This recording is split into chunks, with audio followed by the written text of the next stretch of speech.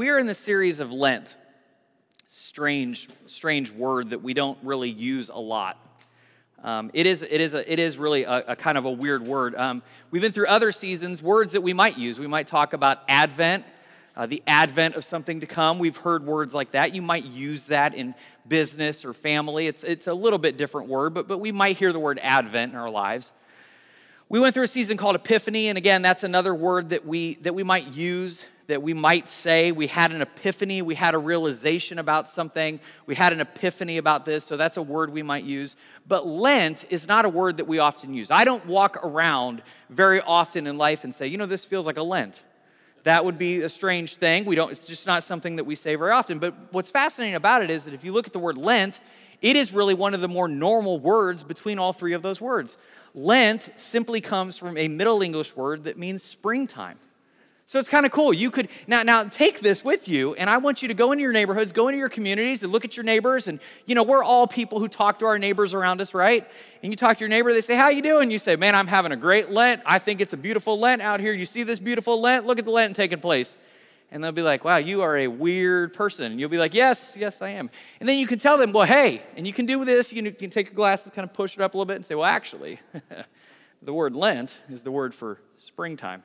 Then they'll never talk to you ever again, and that might ruin the whole thing. So don't do that. Don't do that. I'm just telling you. But it's a great word, this word that means springtime, because I'm so glad that it's associated with this religious season, and it's associated for a reason, because there's this incredible reality about this word Lent, this idea of springtime, because for us who experience the change of seasons, Lent, meaning springtime, means this idea of the death of winter, the dormancy of winter, springs up into this new life that we experience. Does anybody else, and I don't know if you guys do this, one of my favorite parts of the year, it is one of my absolute favorite times of the year, is sitting on my porch, looking out and having that experience where you look and you begin to see just this little bit of buds on trees.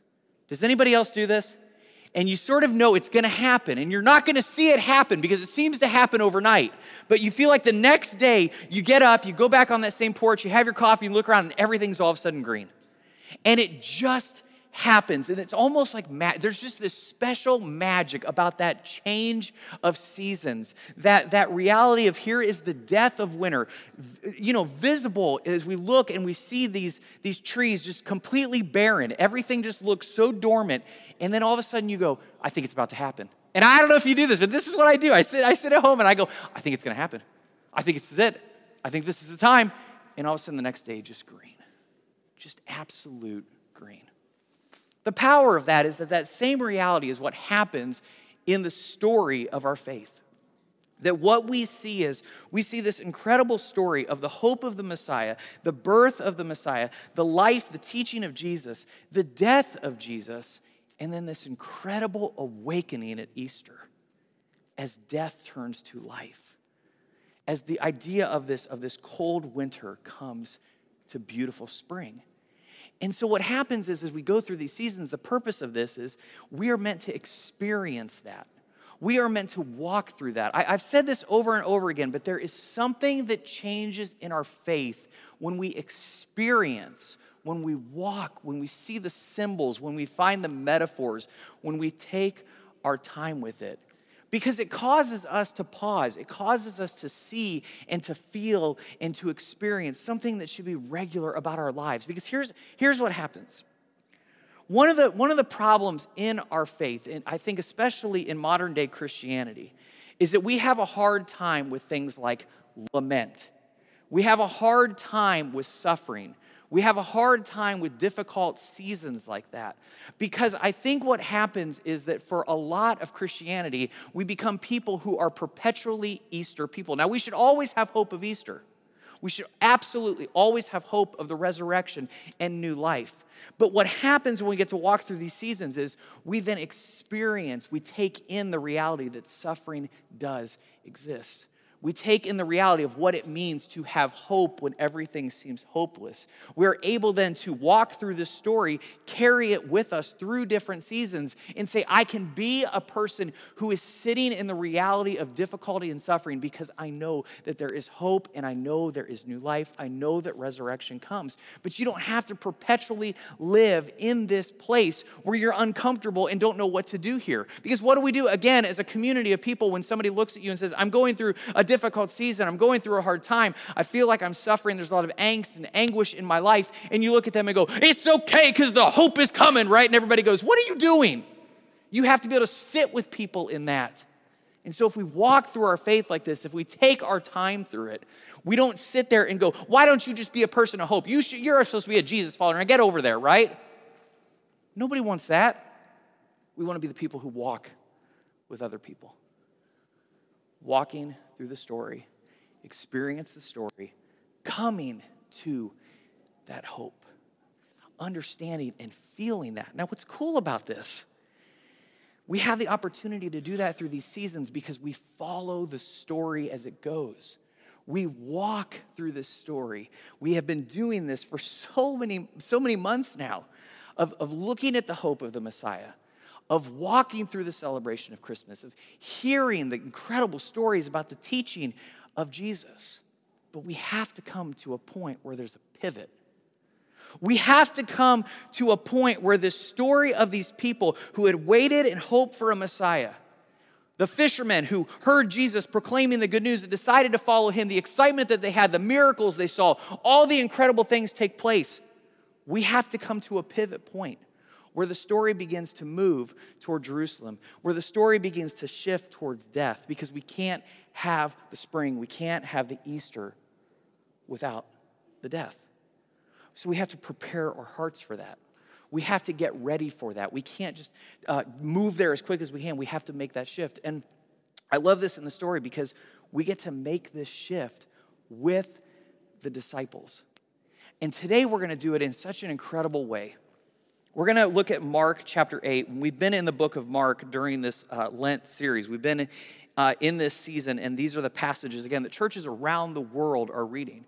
Now, what's cool about Mark is a very short, sort of matter to the fact, kind of a brochure take on the life of Jesus. Mark was probably the first gospel that was written. The idea is that Luke and Matthew kind of knew about Mark, and so they sort of had Mark's crib notes, and they were like adding extra pieces to it and saying, well, then there's also this story and this story and this story, because they had different people that they were writing to. But Mark is sort of like, okay, here's the facts, here's the straight, stuff, and he doesn't add a whole lot of flourish, he just kind of brings it all together. And so Mark is kind of quickly moving through the story, and we saw this at the beginning, that he goes, here's the first story, here's the next story, here's the next story, here's the next story, moving through it very quickly. And what I love about how he does this is that when he goes with the disciples through this, you really get this experience of the disciples going on an absolutely wild ride as they follow Jesus. I mean, you really, if you think about it, if you try to sit with them, and this is what I want to do, is kind of sit with the disciples, you just get to move with them through this, and you get to kind of sit with them on the boat, and you hear this guy, hey, the kingdom is coming, go repent, for the kingdom is now, and come and follow me, and they look and they go, all right, let's go. And you kind of just have to go with them. You don't get time to think about it. You just move. And then they start to follow him. They start to see these miracles, and you get to experience all of this with them. The moments that they're sitting back and going, what is going on? And I think that's what's great about Mark. Mark should make you stop and go, what is happening? What is going on right now? And you get these disciples who are sitting there, and that's the questions they're asking. They're going, what is happening? Who is this Jesus? What is taking place?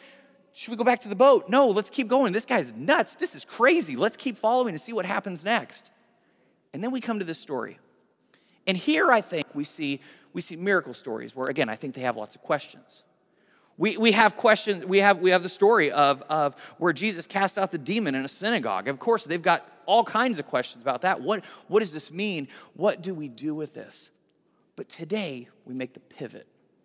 and we come to a Savior who is somebody that they look at and they say, this is the Messiah, this is the King, he's going to set up his throne, he's going to save us from the Romans, everything's going to be great, this is the Messiah of victory, this is the Messiah of promise, this is the Messiah of hope, everything's going to be good. This is the reason that later on the disciples start to argue and they say, when you come into your kingdom, who gets to sit at your right hand? They're like, who are the special people? Do we get to be the guys in the court who get to reign over everybody? Because they had this picture, this idea of the kind of Jesus that they were following, the Messiah that they thought that he was. And then he makes a statement. And again, Mark is so good about this because Mark doesn't prepare us for it.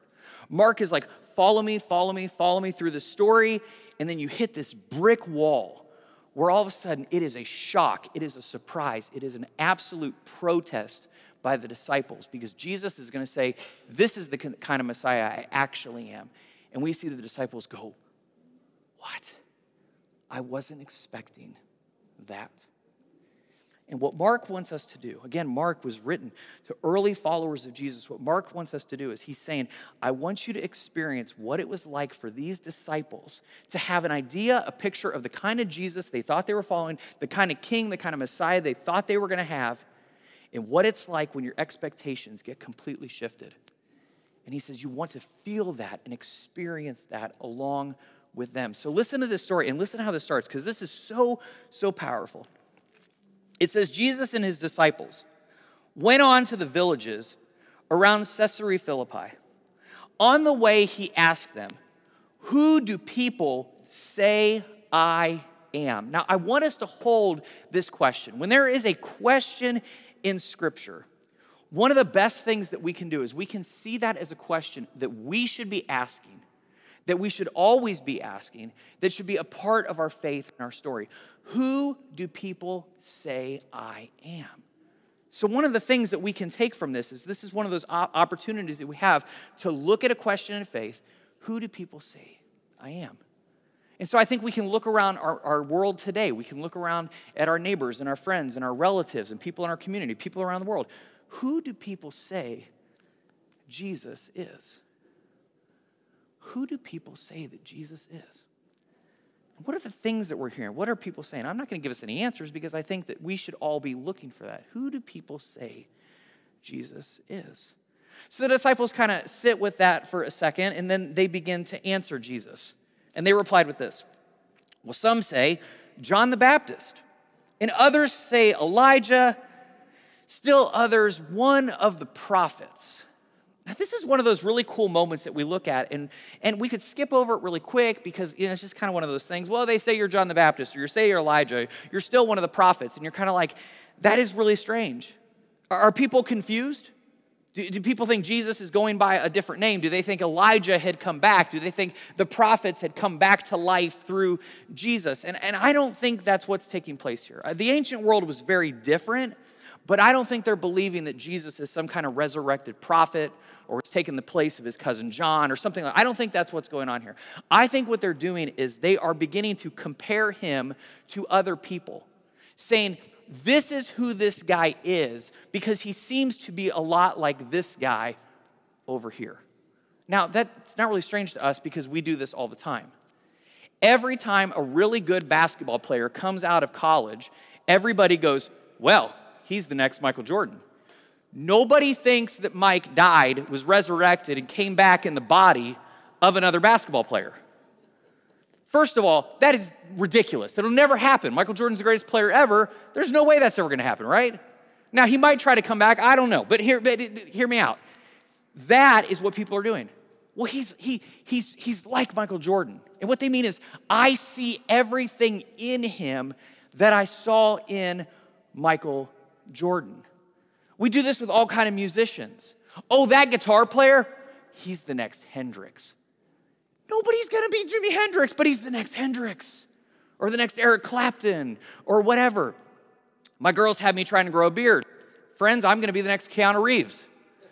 The man has got a bad beard. Brother, I'm going to have a bad beard. And you're going to look at me and go, well, who does he think he is, Keanu Reeves? That's what they might say. I'm just not as sexy as Keanu. But, it's either way, that's the sort of comparison that's taking place. Some say you're John the Baptist. Some say that you're Elijah. Some are saying some of the other prophets, and you could put all of the different prophets in there. Well, he sounds like this prophet, or he sounds like this prophet, or he sounds like that prophet, or maybe he sounds a little bit like this prophet. And then Jesus, doesn't say, oh, well, guys, here's what's happening. I know you're trying to, he gets this. He knows what they're doing. Then he asks another question. And again, this is the question we have to hold with us. Who do people say Jesus is? And then he says, but what about you? What about you? Who do you say I am? Think about that for a minute. Hold that. This is what people say about Jesus. This is how people see Jesus. But how do I see Jesus? See, in our world today, there are all different kinds of theologies and understandings of who Jesus is. You don't have to look very far to see that there are certain people who view Jesus kind of like a gumball machine. If I put in the right kind of money and I turn it the right way, then I'm going to get all the answers that I was supposed to have. They have this idea, this broken idea of the prosperity gospel that says that. Well, Jesus is sort of like, the God who just wants to provide everything to me, give all my blessings. I'm never going to experience any of this because that's who Jesus is. If you say that's who Jesus is, you might fall in line with that kind of mentality, but that's missing the full idea, the sense of who Jesus is. And there are all kinds of these ideas that you could look around and say, well, this is who people say Jesus is, but the question at the heart of all of it is, who do you say Jesus is? So he looks at these disciples, and again, just remember that these disciples, sometimes we have this idea that, we put saint before the words of all of these people. We talk about Saint Peter. We even talk about, in these terms of Saint Peter standing at the gates, getting ready to welcome people in. Man, Peter was wrong. He was messed up. He didn't always have it figured out. Oftentimes, he missed what Jesus was saying. So there's a lot of imperfection here, and I think it's a lot like us. We're following Jesus. We don't know exactly what he's talking about all the time. It's okay to sometimes get it wrong. There's a lot of grace and a lot of mercy in Jesus. So he looks at them and he says, well, what about you? Who do you say that I am?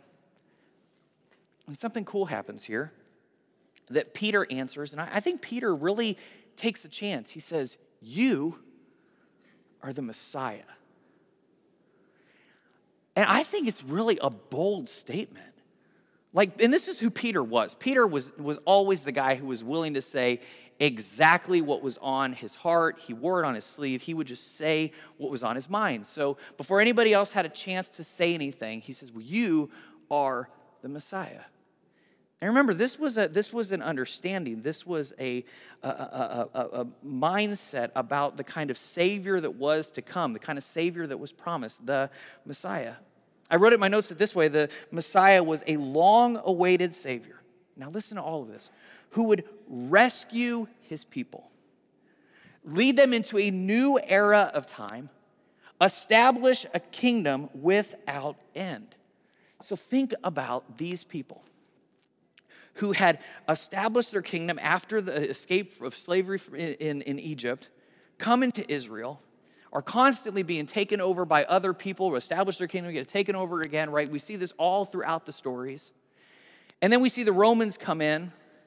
The Romans take over. They are really just controlling everything, and there's no independence, there's no freedom. And so they look around, and there were all these times that people said, well, we don't want Rome to be leading us. If you back up just a few hundred years, you see different places where people came in and they tried to attack the Romans. They tried to gain that sense of peace. And what people would do is they would look and they would say, oh, this guy must be the Messiah, because he's coming in to rescue us from the Romans. And this happened all the time. These people would come in, they would gather a group of people, they would cause an insurrection, they would battle against the Romans. They would lose. Some of them would be crucified. They would be killed. The insurrection would be put down. Rome would take back over control. And so there was this awaiting for this Messiah, this hope. And over again, that promise was kind of defeated, and just defeated by the Romans. They were too strong. There was too much power. So Peter looks at Jesus and he goes, well, you're the Messiah. You're the hope. And I want you to hear in Peter's mind, I think he's waiting like, so when do we go? I know you're doing all this teaching. You're showing everybody who you are. You're doing these miracles, and all of these people are starting to follow you. And I think he's kind of waiting. And when do we go get the swords? And when do we go get the battle armor? And when do we get all these people that we've got following us to join in with us? When do we take the Romans? Because we've got the people now. We've got the king, and we're ready to go. And this is Peter's mindset. This is what he's got behind all this idea of Jesus being the Messiah. And again, what also is cool about this is that Peter also saw no comparison. Peter wasn't answering Jesus and going, well, you're John the Baptist, or you're like Elijah, or you're like one of the prophets, or you're like these kind of people. He's like, there has been no one like you that I have ever seen before. See, Peter had never signed himself up with any of these other messiahs before. But this one, he said, this is the one I'm going to choose to follow. This is the Messiah. Now, all that sounds great. And this sort of sounds like Mark could go anywhere. And I've tried to say this. Like, again, imagine us sitting around a campfire telling these stories to people. And you've never heard this story before. And you're in this story and you're going, well, what's going to happen next? Is this where Jesus goes, you're right. Let's get the swords. Let's get the horses and the armor and the chariots. Let's go. And there are people who think that's where the story is headed. There is Peter who thinks that is where the story is headed. Get in his mind, get in his expectations that that's how he is answering, that this is the kind of Jesus. And then listen what Jesus does. It's incredible. Jesus warned them not to tell anyone about him. And he does this all over the place. Casts out a demon and performs a miracle, and he goes, shh, don't tell anybody. You're like, what is he doing? Doesn't he want people to know? Well, guys, again, if everybody knows, and if he had looked at them and said, well, I'm the Messiah, remember the expectations. It's not time for that yet. Because what's going to happen is the Romans are going to hear about it, the powers that are going to hear about it are going to go, this guy's a threat. There's still more for Jesus to do. So he goes on, so don't tell anybody yet. Shh, be quiet about it. Then listen what happens next. He then began to teach them that the Son of Man must suffer many things. And this is a title for Jesus. This is a title for the Messiah, okay, Son of Man. So he then began to teach them that he would suffer many things. He'd be rejected by elders, the chief priests, the teachers of the law. And then listen, and that he must be killed. And after 3 days, rise again. Now, if we put these two scenes, I want to break this from 27 to 29 and 30, 31, and I want you to think of these as like two different sort of TV episodes.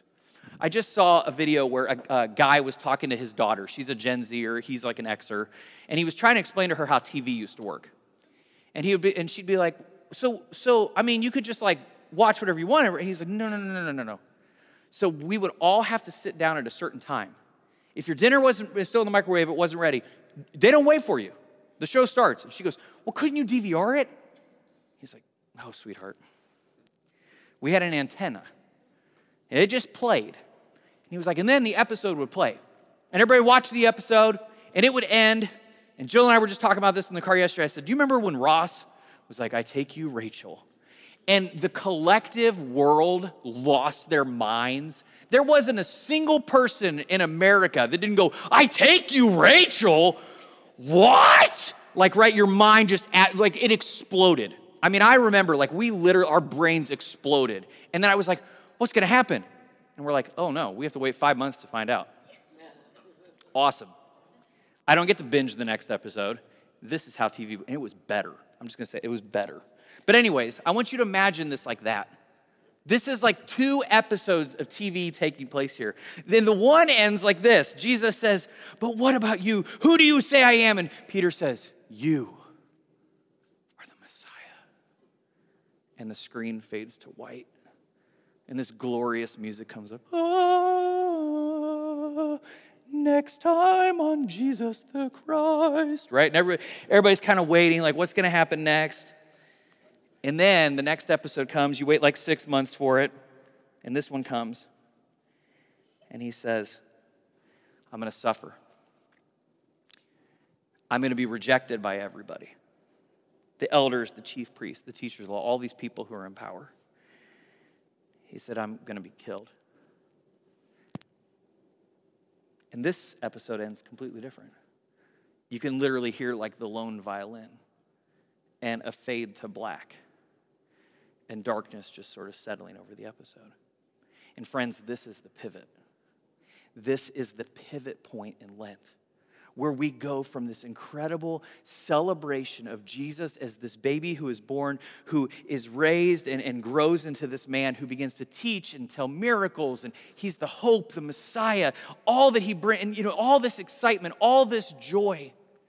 You can almost associate that with the post idea of Easter, of this Messiah who is risen again, this victorious, promised Messiah that you're waiting for. But sandwiched in between is this dark episode of suffering and death. And if we skip it, if we miss that, we miss a reality of who Jesus was and what it means to have faith in this man. So Peter, this is amazing. Peter's so shocked by this. He appears to only hear certain words that Jesus said, because some of the words we know, he says that he must be killed. And then he says, and after 3 days, rise again. He sort of gives like a teaser there. But Peter is so shocked, he is so appalled by this that he doesn't know what to do. So he responds in a completely different way. He's shocked, he's horrified, he did the unthinkable. And he grabs Jesus and he goes, come here, get over here. And he pulls him aside, he goes, what are you doing? Shut up. Are you kidding me right now? Look, it's in the text. Listen. He spoke plainly about this. So Jesus, not in parables, not in secrets, clear. I am going to die. That's the kind of Messiah I am. Peter took him aside, and they used one of the heaviest words here. He began to rebuke him. Guys, this is bold. This is audacious. Like, I want you to hear what happened to Peter. I want you to feel this, that Peter looks and he goes, you're the Messiah. He's all excited. And then he kind of looks at him.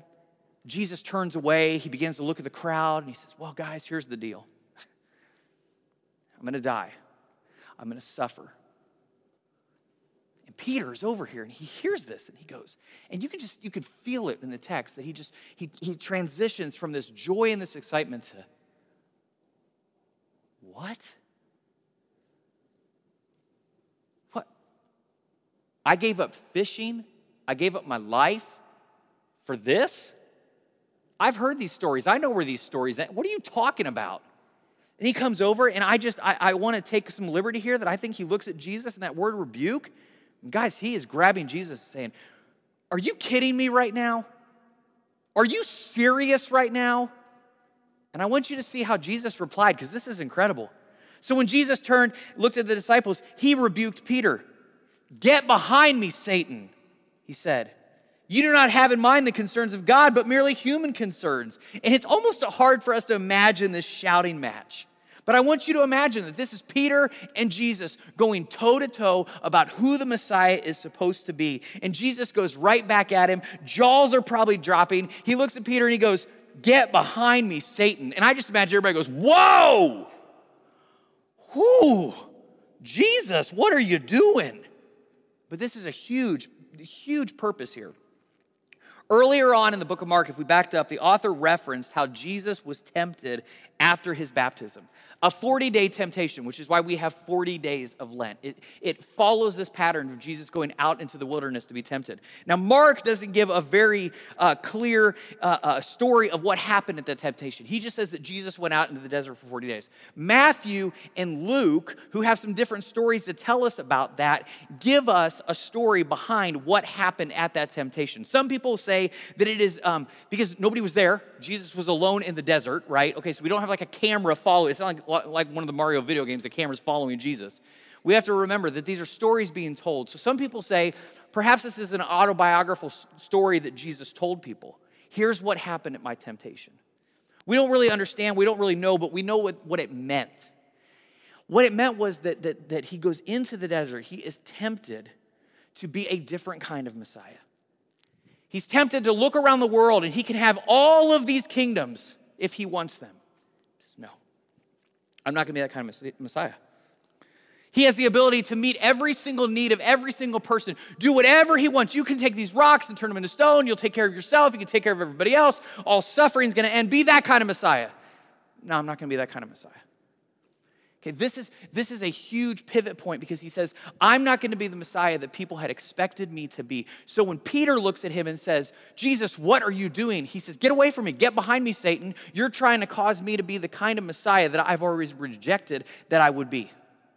He said, you only have your human concerns in mind about what kind of Messiah I'm supposed to be. He said, I have a completely different mindset here. See, Mark's tactic here was very different. See, he didn't tell us about all that took place there. Instead, he was preparing us for this moment. He just sort of skims right by the temptation story so we get here and we are hit with this like a ton of bricks. That all of a sudden we're like Peter going, well, wait a minute, what kind of Messiah are you thinking you're going to be? And he says, no, get behind me with that. I'm a different kind. And if you want to know who Jesus really is, and I think we all want to know, who really is Jesus? Who do I say he is? And I have to begin to probe the depths of my understanding of who Jesus is. Who really is Jesus? If you want to know, we have to hold this tension in place.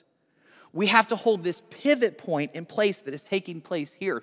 We have to be prepared, like Peter, to have all of our expectations about who Jesus is, to be completely shattered, to understand the answer to that question, who is Jesus? Now, Martin Luther talked about this tension, this hinge point. He talked about was a theology of glory and then a theology of the cross. And again, I want you to hold this tension in place. The theology of glory is built on the assumptions of how a God is expected to act in the world. This is the theology of glory that Peter was living with. The theology of the cross, however, is God's self-revelation that we see in the suffering and death of Jesus. So one theology says, well, this is how I expect Jesus to be. This is how I expect God to act. And through the cross, the pivot point that we look at everything, that we see everything in theology and life through, he says, but this is what I look like. He says, this is who I am. It's why last week we read John 3:16. And we said at that moment, he stretches out his arms and he dies. And he says, for God so loved the world. You say, but what all does that mean? We wrestle with it. We sit with it. What does the cross really mean? Thousands of years, theologians have wrestled with, well, how does the cross save? And how does the resurrection save? And how does all of this work? And they all come with different places and different understandings and different pieces. But what they do all center on is, it is the place that we see who God really is. A suffering God of love. So what I want to do, Kurt's going to come up and he's going to sing, and Lindsay's going to come up real quick. And we're going to pause here. And then we have a short break, and then we're going to finish the story because I want you to see how the pivot point turns here. But we're going to have a moment here where we're going to take communion together, because what I want us to do before we conclude the rest of the story is I want us to come to this table. And I want us to have that pivot point where, again, we're not trying to create a full theology of the cross here. We're just simply sitting in the reality that he would suffer and he would die, because this is Peter's experience. This is my expectation of who I thought that Jesus was. But the reality is that he is a suffering king who dies for me. And we have to sit in that. We have to wrestle with that why? How? What is going on in this story? We want to feel the tension of this, the tension that he chose this path. Now, this was a normal thing in the church, and it's a normal thing in the early church. In 1 Corinthians, the Apostle Paul was writing to this church. And I want you to again imagine being in the first century. You hear all these things about Jesus, and you get this letter. Okay, this is old news to us, but they get this letter for the first time. And Paul writes to these people, and he says, "For I received And imagine hearing this for the first time. I received from the Lord what I'm passing on to you. He says, the Lord Jesus, on the night that he was betrayed, took bread. And when he had given thanks, he broke it, and he said, this is my body, which is for you. Do this in a remembrance of me. In the same way, after supper, he took the cup, saying, this is the cup of the new covenant in my blood. Do this whenever you drink it. And I can hear these words, in remembrance of me. Then he goes on, he says, for whenever you eat this bread, you drink this cup, you proclaim the Lord's death until he comes. I want you to hear what Paul is doing here. He says, you're not proclaiming his resurrection. So these people began to follow Jesus because they said, there's this Messiah who has been resurrected. They go, whoa. I want to hear about his death. And Paul says, no. You come sit with me. Because if you sit with me in his death, there is something amazing that takes place. So let's sit in that for just a moment, and then we'll close up. God, as we come to this table this morning, we reach this pivot point. We come to this place where we have these expectations, these hopes of who Jesus is, but here we pause. Here we stop. Here we take these moments to just remember. Help each and every one of us as we come to this table, take this cup and take this bread to remember your blood poured out on that cross, the bread of his body broken for us. And help us just to sit in that reality of a Messiah who died. So when Jesus says, who do you say I am? Peter's right. It's the Messiah. He's the King. And then it goes on and it goes into this idea that he is the Messiah. He is the King who would die. And then before, and you guys can sit down if you want this, okay? Before he has a chance to really answer that. I mean, we get to sit with this for a bit, right? But again, remember, this is a story that is continuing on. So the answer begins, you are the King, you are the Messiah who would die for me. Then the question becomes, well then, who am I? I am a follower of Jesus. But then Jesus says this about what that means. He goes on and he says, then he called the crowd to him. This is right after. Then he called the crowd to him along with his disciples, and he said, whoever wants to be my disciple must deny themselves, take up their cross, and follow me. For whoever wants to save their life will lose it, but for whoever loses their life for me and for the gospel will save it. And again, I just have to imagine that Peter is sitting to the side over here. He had looked at Jesus and he said, what are you doing? And Jesus says, get behind me because you have human concerns in your mind, not what I'm here to do. What I'm here to do is to suffer and to die. That's the kind of Messiah I am. And then he turns away and he begins to look at the crowd and he says, now, if any of you want to follow me, you're going to do the same. And I wonder if Peter is like, that's what I was worried about. That's what I was worried he was going to say. Are you kidding me? And he can't believe that the answer to what kind of king is this is a king that would die. And the answer is, well, then who are you as his disciple, one who would also die? Take up their cross and follow him. Now listen for the context. Less than a lifetime of years before Jesus spoke these words, guys, try to imagine this. 2,000 people who lived in the region where Jesus and his followers grew up. Neighbors and family members, people that were leaders in the region, were crucified by the Romans. 2,000. So I want you to imagine a 5, 6, 7-year-old Jesus, a 5 or 6, 7-year-old Peter, and all of these other disciples. These people who remember as children what it was like, the horrific reality of 2,000 people being crucified by the Romans. And Jesus has the audacity to look at them and say, and that's what it looks like to be my follower.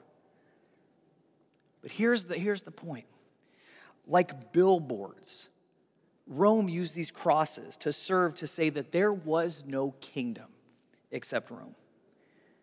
There was no kingdom except the one that was centered in Rome. And any attempt to overthrow it, is what they're saying, was futile. It'll never happen. And now these disciples who thought that Jesus was their only hope to do what nobody else had done, to overthrow the kingdoms of this world, were told by Jesus the only thing that would answer it, the only thing that would solve it, the only thing that would change the world would be to willingly suffer and die. They don't even get a chance to battle. They don't even get a chance to fight. Just lay it down, pick up the cross before they even hand it to you, and get on it and die. Feels like really good news, doesn't it? But remember where we are in the story. Remember this pivot point that we're at. Remember how Peter had just rebuked Jesus because he didn't think Jesus was doing what messiahs were supposed to do. Jesus showed his followers here that he wasn't looking for people who would just be impressed by miracles, who would be impressed by who he was. They would be transformed by following his example. See, Jesus is saying, I don't want followers who just see what I have done, who look at me and say, well, you are the Messiah, you are the King, you're going to make all of this right. He says, no, that's fine, but I'm also going to suffer and die.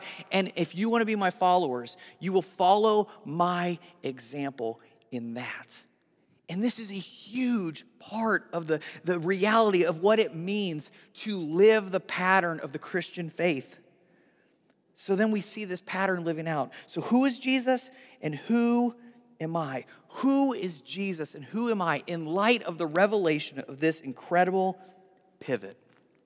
We go back to the Apostle Paul, who answered this question again for early followers of Jesus. Confessing his own transformation in a letter, he said this, I have been crucified with Christ. And I no longer live, but Christ lives in me. The life I now live in the body, I live by faith in the Son of God who loved me and gave himself for me. What Paul says is, no, Jesus wasn't saying, go put yourself physically up on a cross. He said, you are to die to everything you are so that this crucified and risen King can live in you. He says, I have been crucified with Christ. I no longer live. Man, the life that I now live in this body, I live by faith in the Son of God, who loved me and gave himself for me. And this seems to make a lot of sense to us. Paul's talking riddles. Jesus is talking riddles. If I try to save my life, I'll lose it. The only way to save it is to lose it. I no longer live, but Christ lives in me. And the answer to all these questions is yes. Want to save your life? Lose it. Want to lose your life? Save it. What is happening? It's no longer I who live, it's Christ who lives? Yes. But I still live? Yes. With new life with Christ who lives in you? Yes. If you try to save your life by holding on to all the things that matter, you will come to the end of life with nothing that matters. People who live like this find out that they may have everything they wanted, but they don't have anything that they want. I mean, this is just common sense here. You may have everything you've wanted, but you don't want anything that you have. The things that you think will matter don't matter in the end. A life given for Jesus and for his kingdom has a different priority list. I feel like this is so close to what I've experienced because I saw this in my dad. My dad got to the end of his life and nothing else mattered except Christ in him. Nothing else mattered except the good news of Jesus. My dad was still evangelizing at the very end of his life to anybody that he met as he was dying and suffering from cancer because he said, it doesn't matter. He said, I wouldn't have changed anything about my life because giving my life to the work of Jesus and serving people, even serving the very people that he got his cancer from by being a nurse in Vietnam, those things, he said, I don't want to give any of that up because that was the good news of the kingdom, that I was able to care and love for people who nobody else wanted to care for, love for. And even if that meant that he was going to suffer and die, he wouldn't have traded it for anything. What an example. And that's what Paul is saying to you and to me. And that's what Jesus is calling his disciples to do. That everything within us, he says, let it all die because everything, none of that is worth it for the sake of the good news of Jesus. Guys, and here, let me put this in some words that we can remember. The only answer, and I said this over and over again, but listen to this. The only answer to hate is what? Peace. The only answer to greed is to what? To give. The only answer to exclusion is what? To welcome with open arms. The only answer to death that comes from the darkness of this world comes through the death and rebirth found in a light that pierced it, that was tried to be made dormant and would rise again. Jesus says, if you want to change the world, you have to change and die to the things of this world, because then you will live in such a way that you will transform everything around this world. The cross is the ultimate figure of death. It is the ultimate picture of death. And somehow, God took a torture device, a Roman torture device that 2,000 people in Jesus' time had been placed upon, that Jesus himself was placed upon. God had the power through his resurrection power to turn that torture device into the biggest symbol of hope and faith and life and grace and mercy ever. And imagine then what he can do with you and with me. And this is why this pivot point matters so much. Because the resurrection of Jesus matters nothing without the suffering and the death. Our lives mean nothing in resurrection without death. Dying to self so that we can live in Christ. This is the pivot point of Lent, and this is what takes us to Easter. So in light of that, I want us to stand together. And I want us to read the words. Would you stand with me? And then we're going to close up. Tim, go to the next slide. No, the back one. The verse. Yeah. And I want to be honest about this. I'm not going to have us read it out loud. I'm going to read it out loud. But this morning, if you believe this confession of faith, I want you to say it in your heart. I want you to say it today. If you want to speak it out loud, that's fine. But what I want to do is I want to give us room for people in this space that maybe you feel like I've never confessed this kind of confession about Jesus. I've never answered that who I am is someone who has died and allowed Christ to live in me. So I'm going to read this morning, and if you want to read it out loud and boldly read it out loud, you're more than welcome to do that. That doesn't mean the people who are being silent are people who don't believe this, okay? It just means that we're all getting a chance to say these words in our own way this morning. Does that make sense? So let's say it together and then close. I have been crucified with Christ, and I no longer live, but Christ lives in me. The life I now live in the body, I live by faith in the Son of God who loved me and gave himself for me. Wow. I mean, guys, imagine a group of people gathering together, carrying each other's burdens, loving their community, loving this world, loving each other, who lived like that.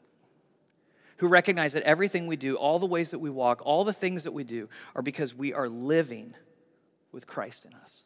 And all of the things that hold us back from being the kind of people that Jesus wants it to be, we have continued to crucify over and over again. And we say this stuff has to die to come out of my life for the Holy Spirit to come in and fill my life. That is the kind of people that we are called to be.